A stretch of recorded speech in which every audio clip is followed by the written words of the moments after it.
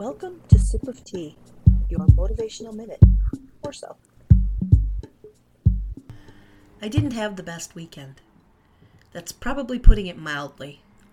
My Saturday was awful.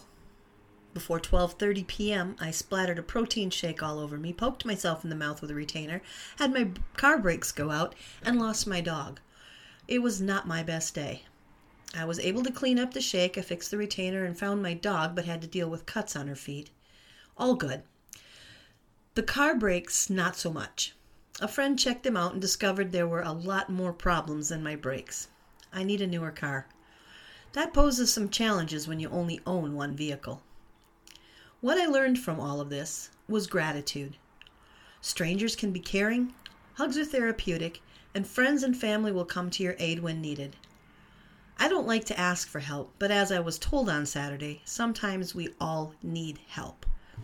I'm grateful I had another shirt to put on. I'm grateful my dog was found and okay. I'm grateful for those friends who reached out to me about the brakes.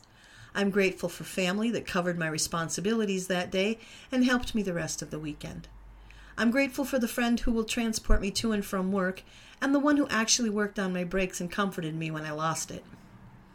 Sometimes you feel like you have no one in your corner. With all the overwhelmingly bad things that happened, I found that I'm really not alone. I do have people in my corner. I do have people I can ask for help.